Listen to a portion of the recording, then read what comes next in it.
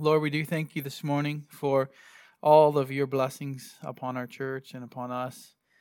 We thank you for giving us the word. We thank you for the faithful men who have preached it and led the church over the decades. We're thankful for the families, the men and women, and even children who have stood strong in the faith and even died for it at times.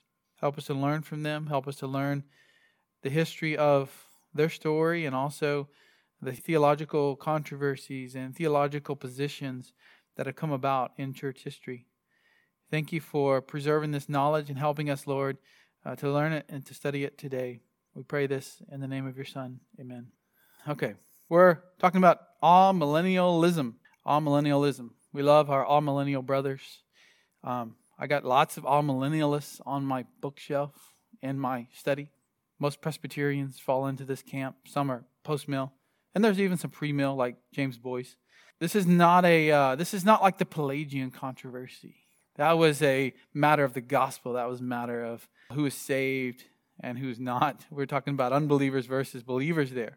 This is more of a viewpoint on what the Bible says about end times. And so we just want to look at how these two views were developed in the early church. Now, sometimes when we talk about theology, the word developed sounds strange. What do you mean developed?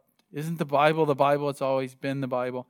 True, but men have to study it and put these passages together. There's not a chapter that you turn to that says, here is all the end time stuff in one chapter and you don't have to look anywhere else. That's not how theology is done. You look all over the Bible and you study it and you put the parts together and you think about what they mean, and that's doing theology. What does the whole Bible say about this topic? And so some different views have come about as men have looked at various ways to interpret Scripture. And really this comes down to more of a hermeneutic divide than it does, oh, I'm all-mill, you're pre-mill, let's divide. It's not like that. It's not like you pick your favorite. It's not supposed to be like that. Now, sometimes we do that. It's not pick your favorite preacher and follow what he says. It's really about how we're going to interpret Scripture. So instead of making it a theology class, I'm just going to skim real quick through some things we covered last week. The all-millennial position believes that the 1,000 years mentioned in Revelation 20, this is real basic, right? 30,000 feet kind of view here. They believe that Revelation 20, the 1,000 years specifically mentioned there, is not a specific period between Christ's first and second coming. So many times they would say that the kingdom is now. The kingdom is during this time of the church age. The pre-mill position is that Christ will come back and then set up a literal 1,000 years. Now there's many different nuances and various views of the millennial reign amongst pre-mills, but generally pre is Christ is coming back before, pre-millennialism. That's the main concept. By the way, Spurgeon was a pre-millennial, Derek. I don't know if he says that in that book, though. Post-millennialism is generally a view that Christ will come back following some period of the millennium, either a 1,000-year reign, or sometimes it's interpreted to be longer or different. Various views, and all of these, really the pre-mill and post-mill have lots of nuances depending on who you talk to. All-mill is pretty standard. All just means no. So all privative, right? Atheist, no God. All-mill, no millennium. Pre-mill, Christ comes back, then the millennium. Post-mill, millennium, then Christ comes post after. All right, so let's just run quickly through why does it matter? Well, as I said, hermeneutics, it matters for hermeneutical thought. How are we going to interpret the Bible? Our premillennialists defend their position because they're convinced that it alone maintains a consistently literal hermeneutic, taking into account authorial intent within the flow of God's progressive revelation. So remember, this class is premillennial perspective. That's what we teach here. That's what the elders hold. This doesn't mean other people aren't believers. It just means we're going to teach this perspective and interact with other perspectives as we go. So premillennialists are deeply concerned about the arbitrariness of what's called an allegorical hermeneutic. Also, hope premillennialists further defend their position because they believe that the trustworthiness of God's promises is at stake. So I'm kind of going quick through this, not to brush it aside, but because this is more of the theological study today that we might do of this topic. I want to get to some of the church history on this. So the key question, if God did not communicate his promises to Old Testament saints clearly, or if he led them to believe something about their future that was not entirely accurate, then what confidence can New Testament saints have in their understanding of the New Testament promise God has given to the church? So the question simply is, the promises about a coming kingdom in the Old Testament, what do those describe? How are we to interpret them? Paul Benware, who's written a book on the different views of the end times, says a literal approach to the prophetic scriptures leads one to believe that the promises made to Israel have not been fulfilled in the past and are not being fulfilled today. This mandates that they be fulfilled sometime in the future to the nation Israel. That's going to come up in the sermon today, as Paul says he's taking the gospel first to the Jew and then to the Greek. I'm going to skip some of these, as we don't always need to cover all these quotes. So why do we study the history of how an opposing view, if you don't hold this all-millennial view, why study what it is that they believe? Well, we should study positions, important positions in the church, particularly if they're brothers and sisters in Christ. We need to know what's a position that we would divide over and say the person's an unbeliever. If somebody comes and says to us, I'm saved by my works, well, we're probably not going to call them a brother in Christ once we dig in and understand what they're saying. But more than likely, that's an unbeliever. If somebody says to you, "Hey, I'm a amillennialist," we're not going to divide and say they're an unbeliever. They might be at Shepherd's Conference with us. They might have a meal with us. Why study an opposing view? To understand what they're saying and how they got there. We should do the same for whatever view that we hold. So as a premillennialist, why should we study the history of amillennialism? Because it's important in defending one's own position. You need to know the opposing position. If an amillennialism does not represent the eschatology of the biblical authors, as we would contend, then from where did the millennialism arise? So let's look through the early church, just the early church. Now, when we say the early church believed something, that's not the end of the discussion, right? There are people in the early church that were Pelagians. That doesn't mean we have proof that Pelagianism is real. We just want to look at what they believed. What the Scripture says is a better argument always. But church history can help us understand how they got there. And sometimes they can give arguments to back up a position that we are holding. They help us to understand what the Scriptures say. So in early patristic writings, pre-mill is the overwhelming view. This is generally agreed upon by all the scholars who studied this. The most striking point in the eschatology, this is Philip Schaff. Philip Schaff was a universalist. The thing about Philip Schaff, and universalism is when you believe everybody's going to heaven. He had some strange views in the 1800s. But the thing that Philip Schaff did was comb back through all the patristic writings and put them together in multiple volumes. So you can go, well, they're out of print right now, but there's a half-price books here in San Antonio that has the Nicene Fathers and the anti-Nicene Fathers. And it's a volume of 7 hardbound books. And then there's another set. So there's about 15 or 16 of this. So here's what he said. The most striking point in the eschatology of the ante-Nicene age, that's before Nicaea, is the prominent Chiliism. So Chili is Greek for 1,000. So this is a term the early church used for the premillennial position, the 1,000-year reign. Chiliism, or millenarianism, that is the belief of a visible reign of Christ in glory on earth with the risen saints for 1,000 years before the general resurrection and judgment.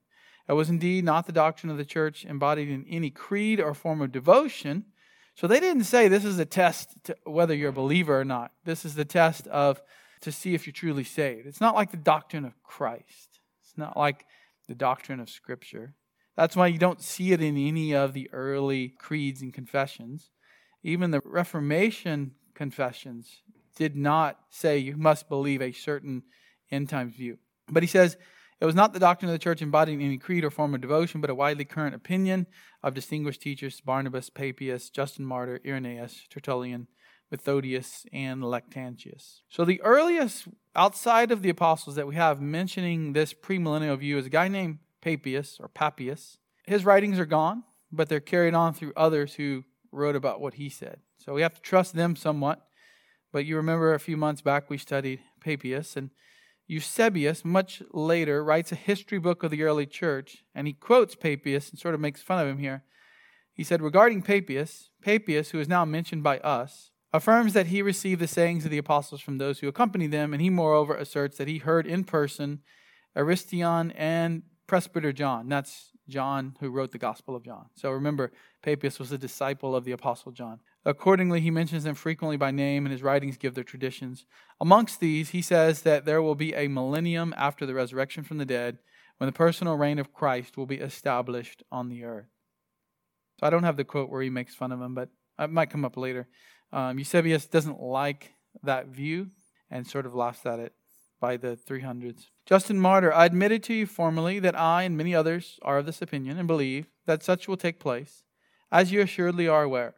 But on the other hand, I signify to you that many who belong to the pure and pious faith and are true Christians think otherwise.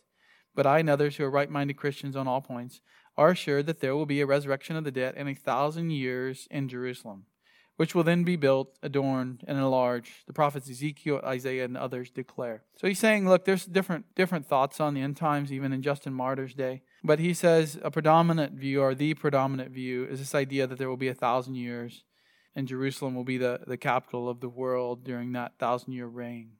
Irenaeus, quote from his works, he says, when this Antichrist shall have devastated all things in this world, he will reign for 3 years and 6 months. So now we're getting more into the tribulation.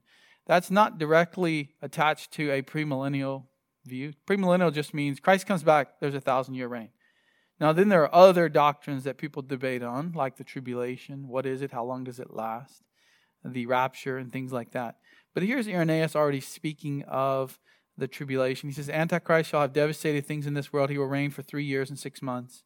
And sit in the temple at Jerusalem. And then the Lord will come from heaven in the clouds in the glory of the Father, sending this man and those who follow him into the lake of fire, talking about the Antichrist, but bringing in for the righteous the times of the kingdom.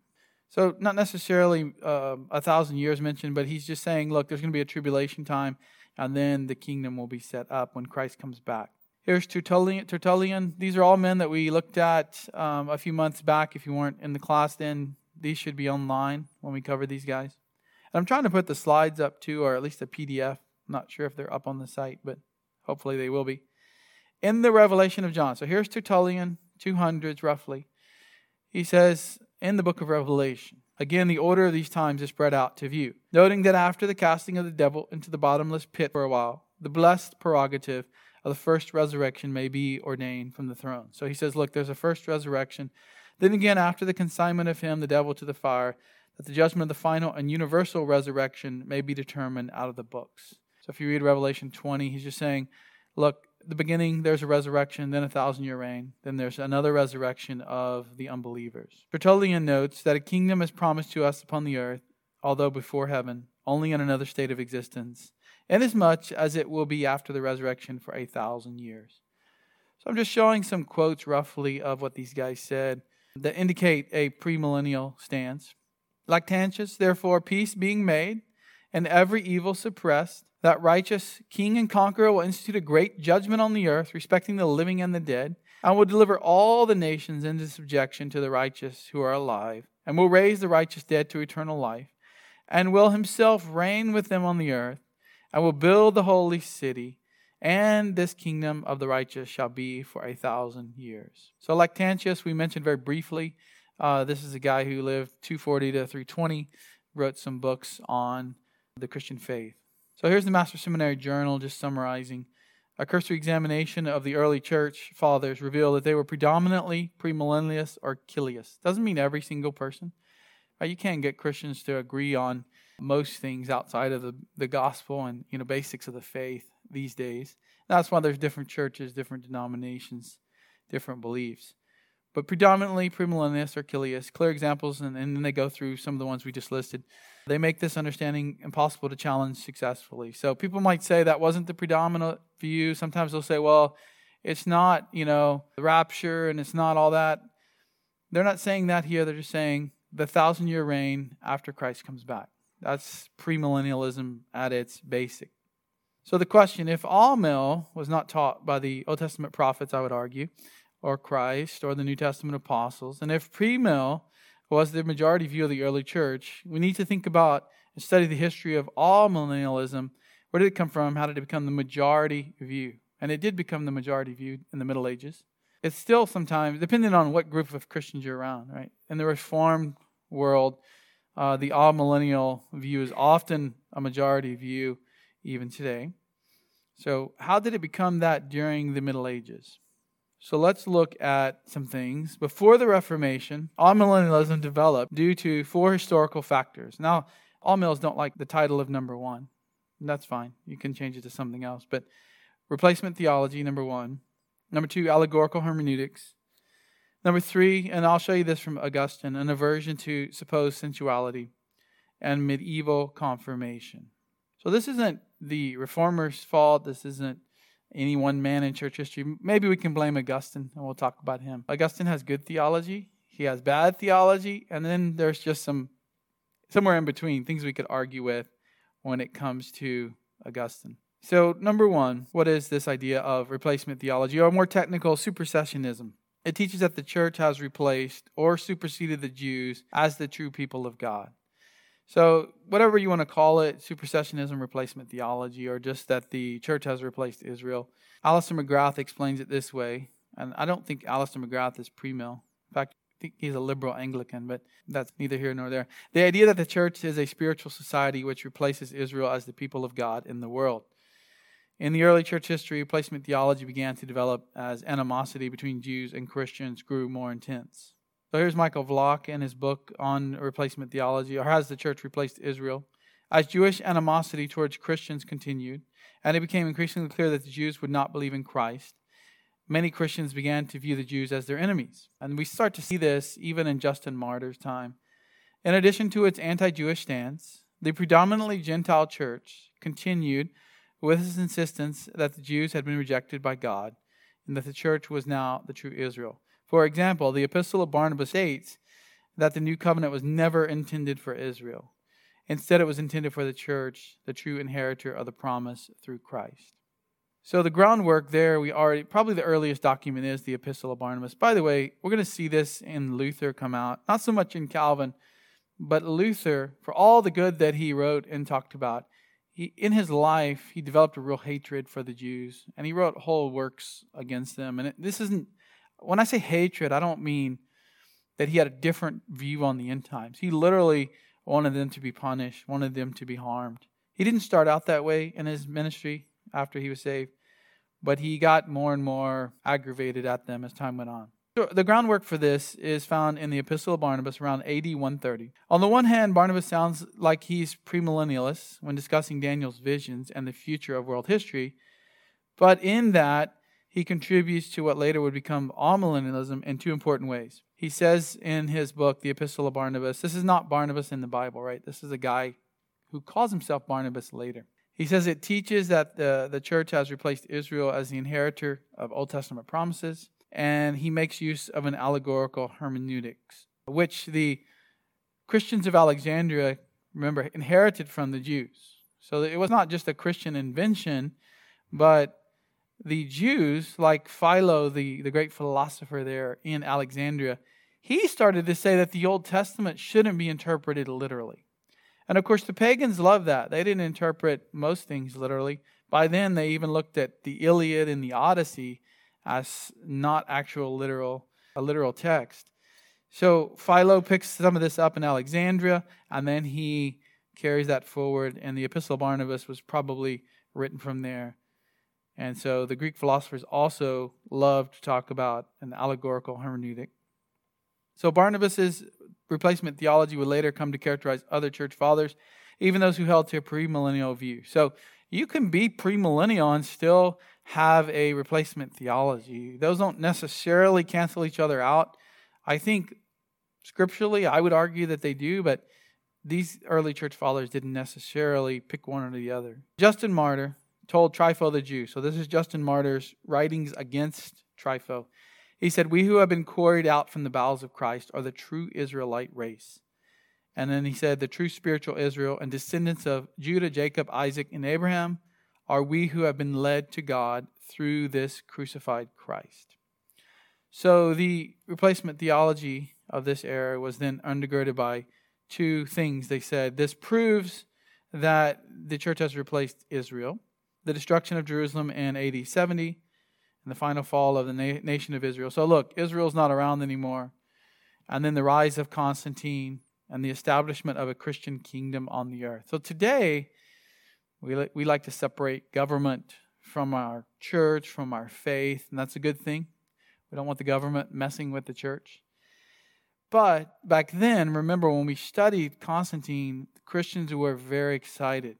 This is their golden age. This is their time to have freedom to worship and have a Christian in the power, in the office of the emperor.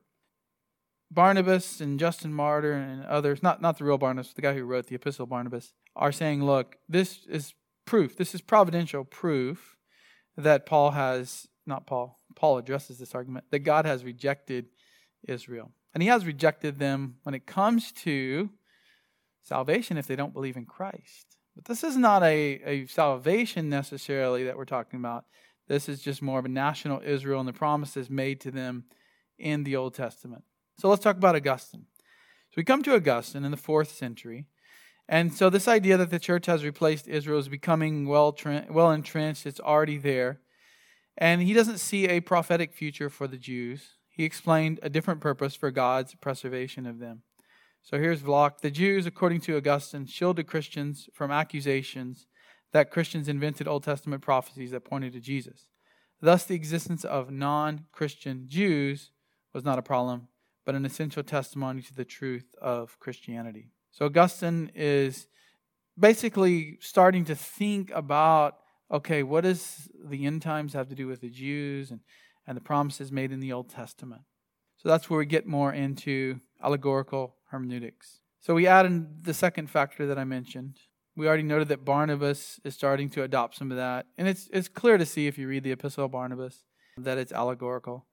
And then the first major proponent of that view was Clement of Alexandria. He was the first prominent opponent of a literal millennium, at least on paper that we have. Clement of Alexandria. He said the 1,000 years is not to be interpreted literally. And he went on to write about how it shouldn't be understood that way, but more allegorical. Allegorical means that there is a meaning that's not literal in the text. There's a meaning, we might say, hidden behind the text or somewhere else. So Origen took this to a whole new level. That's what we say in Texas, a whole new level, a whole nother level. Augustine was influenced by the Alexandrian school of hermeneutics, especially with regard to the Old Testament prophecy. He just allegorized whatever he wanted. The jewels on the high priest, those symbolize Adam and Eve and the garden. And you start to see some interesting things that they go all the way up through Augustine. Augustine picks up a lot. Even though Origen was declared a heretic during this time, his commentaries were widespread. He wrote more commentaries than just about anybody in church history. And we don't even have them all today. Some have been lost. But his commentaries were the ones that you would pick up in the ancient church, especially the early church, if you wanted to study what the text meant. I'm not saying he got it right, but you didn't have a lot of choices. You didn't have, the ESV Study Bible, MacArthur Study Bible, Reformation Study Bible.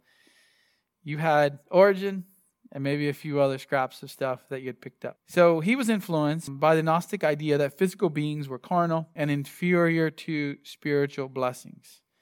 So Augustine did hold some of these views. He kept them over from his previous pre-conversion days.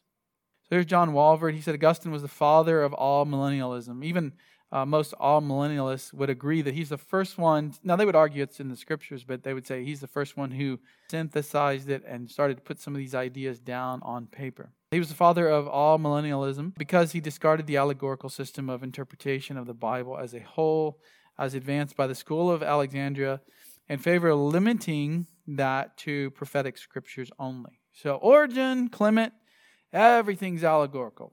Augustine said no, just the prophetic passages, just the ones that speak about the future.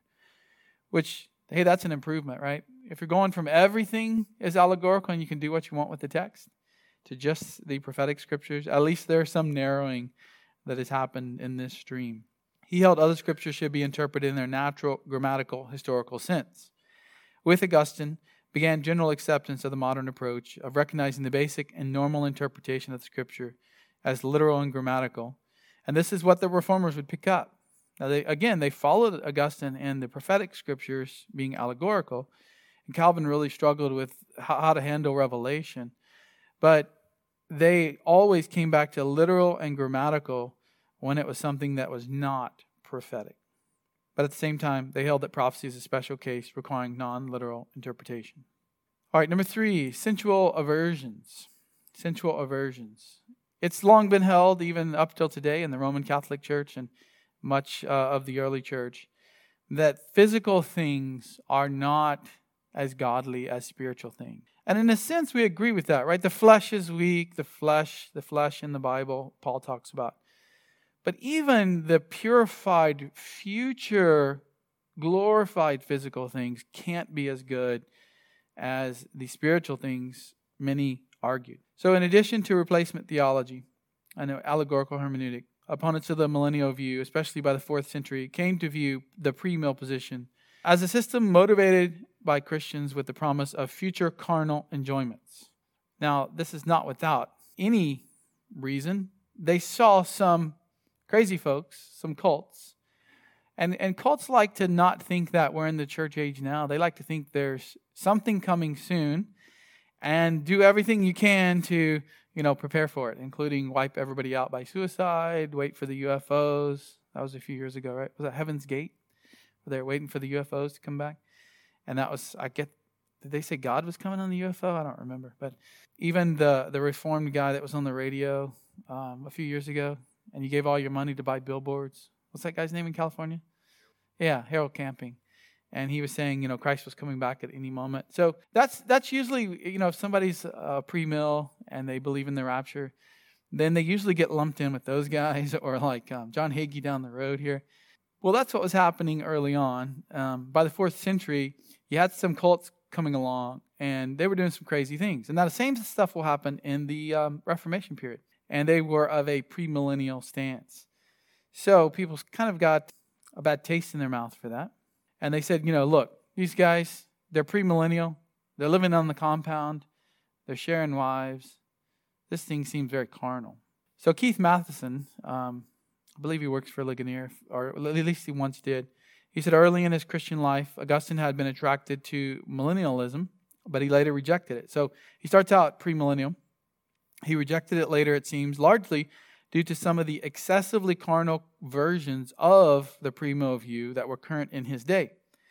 He changed his position, adopted instead a symbolic approach to the 20th chapter of Revelation. In his book, The City of God, he teaches that the first resurrection mentioned in Revelation 20 is a spiritual resurrection, not a physical, he said. The regeneration of spiritual dead persons. And there's the citation there for The City of God if you want to read that massive work. In contrast to pre-mill, he teaches that the second resurrection occurs at the second coming of Christ, not 1,000 years later. All right, last one, medieval confirmation. So Augustine is the theologian of the Middle Ages. Even though he starts the Middle Ages, we could even argue he's a little before the Middle Ages. His writings become the doctrinal position often by what we will see developed into the Roman Catholic Church. Now, they don't take his predestination view. They don't take his election and all the good stuff. But they do take a lot of his theology, and that becomes just standard practice. So during the Middle Ages, armed with the replacement theology of the post-Nicene Christianity, armed with the Alexandrian allegorical hermeneutic, and motivation by Augustine of this sensualism, they confirm it, and it says because his eschatology became that eschatology of the Middle Ages, he's often called the father of all millennialism. This is Millard Erickson. He has a big systematic theology. I'm not sure what his end time view was in that. I got tired of reading it. It's so much philosophy. People loved Erickson. I tried to read it, got tired of it, and sold my copy. The first 3 centuries of the church were probably dominated by what we would today call premillennialism. But in the 4th century, an African Donatist named Tychonius propounded a competitive view. Although Augustine was an arch opponent of the Donatists, he did adopt that guy's view, Tychonius, of the view of the millennium. This interpretation was to dominate eschatological thinking throughout the Middle Ages. William Massillink says, from the time of Augustine up to the Reformation, Chiliasm had little influence on the Christian church. Keith Matheson, which he's either all-mill or post-mill, I can't recall. He says the Middle Ages were not a time of dramatic eschatological development, a modified Augustinian view. So they just took Augustine's view of the end times and then tweaked it here and there, closely linked with the Roman Catholic Church as the kingdom of God became the predominant position. So here's just what we've talked about here. As we see this develop, the all-mill theologian might object to some of these titles, but as far as what was said and who said it and the quotes, there's no controversy. I mean, they said these things. They developed these arguments. So you just see this developing, and by the Middle Ages, that's pretty much set.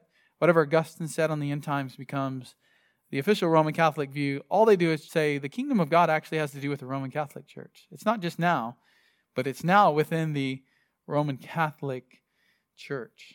And so they began to say, look, you can't even be in the kingdom of God unless you're a Roman Catholic. They'll use that to argue against the Reformers in the 1500s. The Reformation. So now let's fast forward to that as we finish out this section. Luther, Calvin, they had a lot to work on. They had a lot to do. They're not going to spend a lot of time on in views when your whole world believes in a false gospel. That's not the first thing you focus on, right? If you go to a new country, they've never heard the gospel. As a missionary, you don't write your first book on why you should be a premillennialist. Right? You might get around to that. But you started off with the gospel. The two main things the Reformers wanted to see change is the presentation of the gospel, because the Catholic Church didn't even have that. They didn't preach the word. And true biblical worship. There's where the focus was for the Reformers. Gospel and worship, how the church is structured, all of that, needed to be reworked because it had been twisted by the medieval scholastics and Catholics. So they made some slight changes based on the circumstances of the Reformation, but they didn't abandon Augustinian eschatology. They accepted it, embraced it. So again, back to Keith Matheson. Despite his apocalyptic tendencies, so Luther was often, considering the end times, thinking that it was near. He agreed with the common Catholic rejection of Chiliasm. That's the pre-mill view. So he rejected that. There were, however, several important developments in Luther's thought which differentiated it from the official Catholic doctrine. So here's how Luther changed it. He identified the institution of the papacy as the Antichrist. So the Catholics are saying, we're the kingdom of God, and Luther turns around and says, actually, your leader is the Antichrist. That's the one mentioned in Revelation. Whoever the Pope is at the time is the Antichrist. And I would even agree in a sense, a little a Antichrist, like John says in 1 John, there are many Antichrists who are to come. Secondly, he interpreted the book of Revelation as a prophecy of the entire history of the church. Thirdly, he believed that the millennium was fulfilled in the early history of the church and ended either with the rise of the Turks, that's around the 600s, we looked at the rise of Islam, or with the institution of the papacy, which will depend on who you consider the first official pope. I would put that around 500. So 500 to 600, Luther thought this more symbolic millennium had ended. So in addition to the influence of medieval history, the Reformers also distanced themselves from the premillennial view.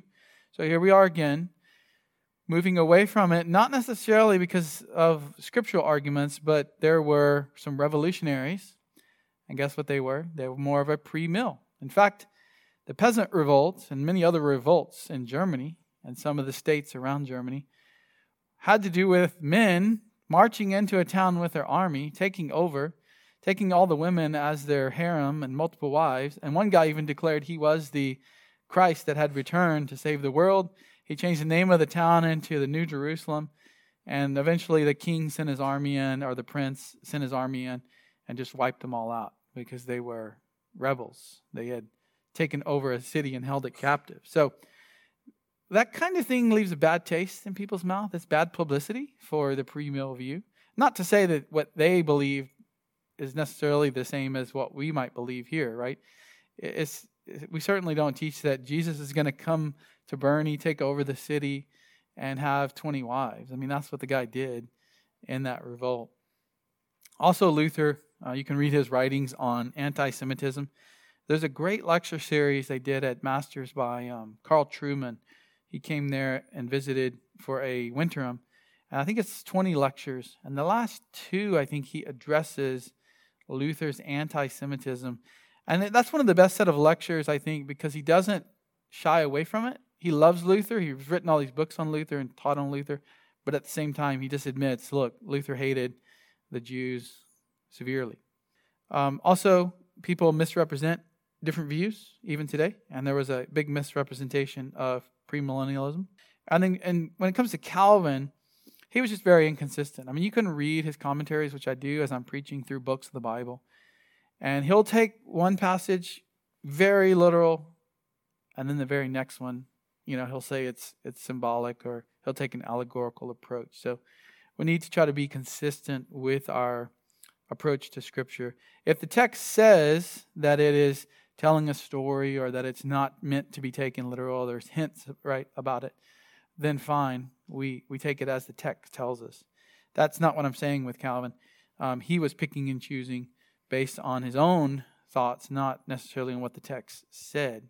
All right, I would ask for questions, but I don't want it to become a end times discussion for too long. All right, the Great Schism. Here's fighting right here. The whole church split in two. Now there was one church, at least in the West, up until 1054, and even in the East. There's some cults that go to Asia. There's some Nestorians who go east. There's some people that have broken off. But for the majority, East and West, what was once the Roman Empire, was one Catholic church. What's the word Catholic mean? Universal. One Catholic church. Does not mean Roman Catholic. Now, the West develops more Roman, and the East develops more Constantinople, or we'll just say Orthodox is what they call it. But in general, if you lived in 999, you would just say, I'm a Catholic Christian who lives in the West, so I go to Rome with my questions in theology and official things that I need to have approved. So the Eastern and Western Church had experienced tension, obviously. The Pope wants his power. The guy in Constantinople, the Patriarch, wants his power. And other major cities want their power as well. It becomes political. And there had been distancing for some time. Now, this is obvious when you speak a different language. It's very hard to agree on every single thing when your words are different that you're using. And in the Greek, they can just say, hey, we speak what the apostles spoke. Well, the language had changed by this time, and it's quite different. Words change in meaning over time. That's why new dictionaries have to come out. Although these days they change the meaning of the word in the dictionary before it actually has been changed in society. But that's a different topic. So in the East, they spoke Greek. The West spoke Latin.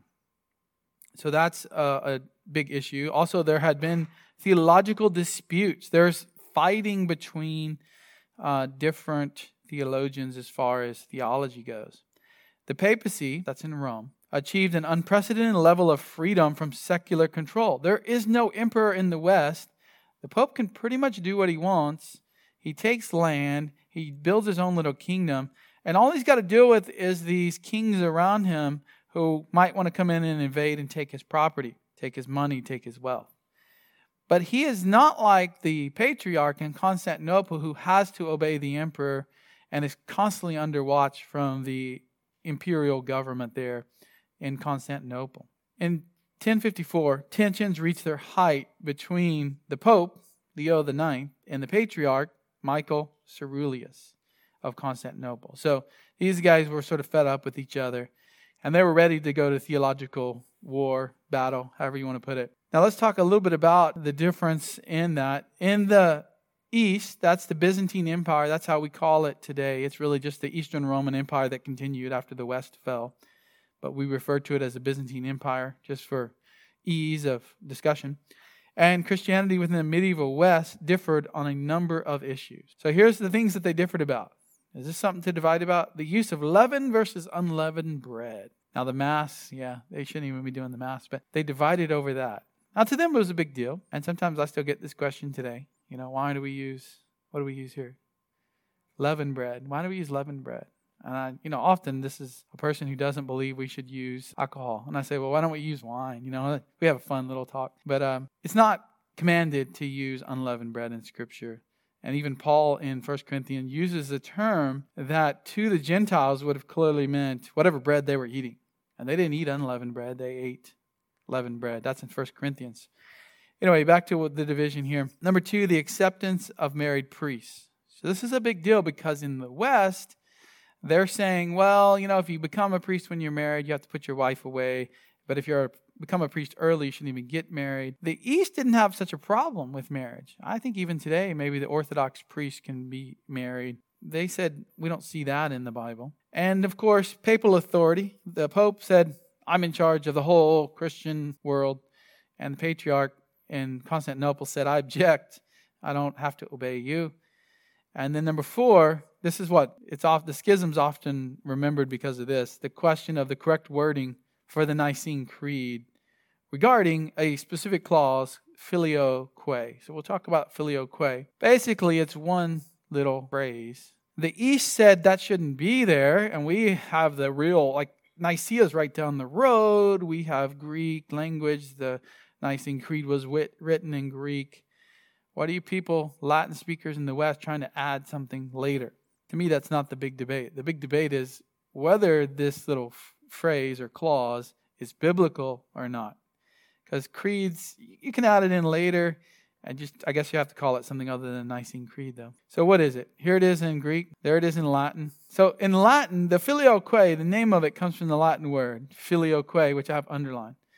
And in Greek, right above it, this is out of the Nicene Creed that they were using at this time in the West. The Greek said, of the Son, and of the Son. So here it is in English, who proceeds from the Father and the Son, or and of the Son. Talking about the Holy Spirit. Who sends the Spirit? The early Nicene Creed probably just read from the Father. The West, somebody along the way, I think, said, well, he also comes from the Son. That's in the Bible, so we'll add that phrase in.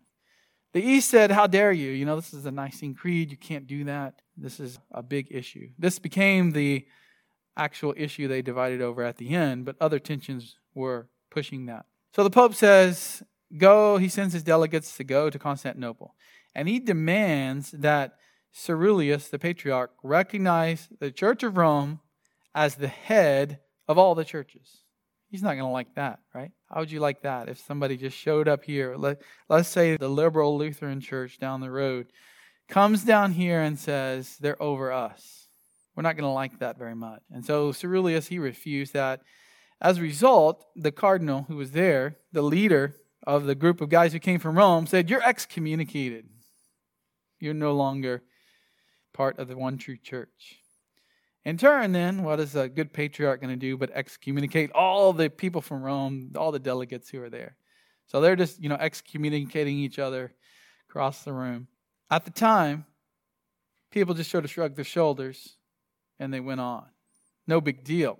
Nonetheless, in excommunicating each other, now the Pope and the Patriarch of Constantinople had further separated that. So it's not just a simple shouting match in a room.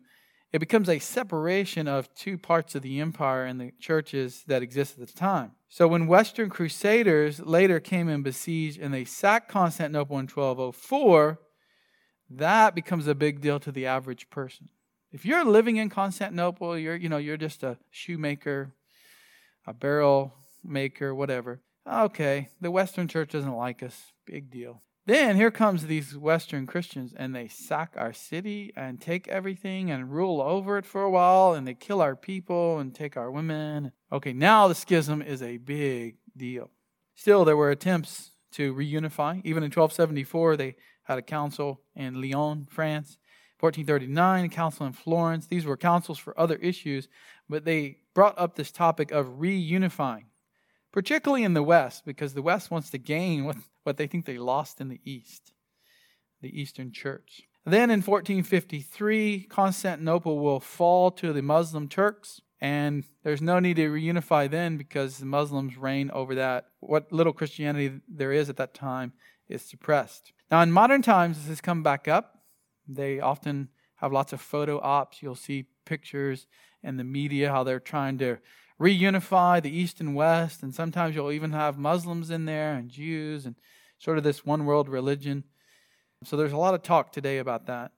While we're on the subject and have a few minutes, let's just look at today's Eastern Orthodoxy. So we've looked at Islam, We'll look today at Eastern Orthodoxy, and we'll be looking over the next few weeks at the Roman Catholic theology. The East split off. They already had some different views. Those continue to develop until we have what we call today Eastern Orthodoxy. Sometimes it's called Greek Orthodoxy, sometimes Russian. Depends on where you're from. But in general, they have things they all agree on. So 4 distinctive emphases in Eastern Orthodoxy. In the West, there's an emphasis on sin, grace, justification, salvation, and the sacraments. So this sounds familiar to us, even though we're not Roman Catholic, because the Protestant Reformation came out of the Western Church. And so these things were more clearly defined biblically at the Reformation. In the East, though, the emphasis has been on other things. Mystery is a big part of the Eastern religion. There's a lot of mystery. Apotheticism, an emphasis on negative theology, meaning you can't really say anything positive about what we know. You can only say things that we don't know. It's all a mystery. And we do some of this even in Reformed theology. We say, God cannot sin. Well, that's a negative statement, right? It's not a positive statement. Not negative and bad. We're just saying what we don't know, right? God is immaterial. He's without material. Doesn't actually say what he is. He is spirit, but to say he's immaterial. So there's different things we use in theology. But in their belief, pretty much the whole of Christianity, salvation, is just one big mystery. Not in the way Paul used it. Paul said it was a mystery. The gospel was a mystery because it was hidden in ages past and then revealed. They say it's still a mystery. And so don't focus too much on trying to understand what you believe and what the gospel is and what the Bible teaches. The focus isn't on theology, but it's more the mystery and celebrating that mystery. And so the Western Church is always trying too hard to understand the problem, answer the questions. The Eastern Church prefers to maintain the mystery and worship God as a result. Also, tradition is huge in both Western and Eastern churches, but in the Western Church, the Reformation eventually questions the emphasis on tradition. It checks that. The Catholics have to defend it. In the East, there's never been a real big check placed on tradition. So in the East, tradition is considered the witness of the Spirit. So the Eastern Church believes the Spirit inspired the first 7 councils, such that the miracle of Pentecost occurred again at each of those councils. So we've covered the first 7 councils of the church. They hold these as clear and true and inspired doctrine because the Spirit came down and there was like Pentecost all over again. So the ecumenical councils are considered to be on par with Scripture. Now, the Roman Catholics will elevate the Pope's traditions and what he says equal to Scripture. The Eastern Church, though, says the ecumenical councils are equal with Scripture. To change them, this is why they got so mad about adding that filioque clause, to change them is viewed with the same concern as changing Scripture. Just like you'd get upset if somebody was saying, there's additional books of the Bible that we found today. They got very upset about that change. And they say there's no such thing as sola scriptura or a closed canon because God continues to speak through the church. Isn't that interesting that, the councils don't change them, but God continues to speak through the church today. And there is no closed canon. There is no Scripture alone. You've got to take in tradition. And even if you try to make an argument theologically, it could still just end up being called a mystery. And sometimes Protestants are guilty of this. I don't want to talk about election. That's just a mystery that God and His own prerogative has. I really don't think it's our job to study election or predestination or who Christ died for. Well, that's true. If the Bible doesn't say anything about it, then leave it to God. If the Bible says something about it, and we're called to study the Bible, then we study those doctrines. And that's not an emphasis in the Eastern Church. I probably should stop there. We'll just cover this slide. Number 3, theosis. This is a Greek term referring to deification, and it's really the summary of Eastern Orthodox understanding of salvation. You're saved by becoming like God, being changed into your God-like state. That's my wording, not theirs. But that's what deification is. The concept is often expressed more strongly than this. God became man so that man might become God.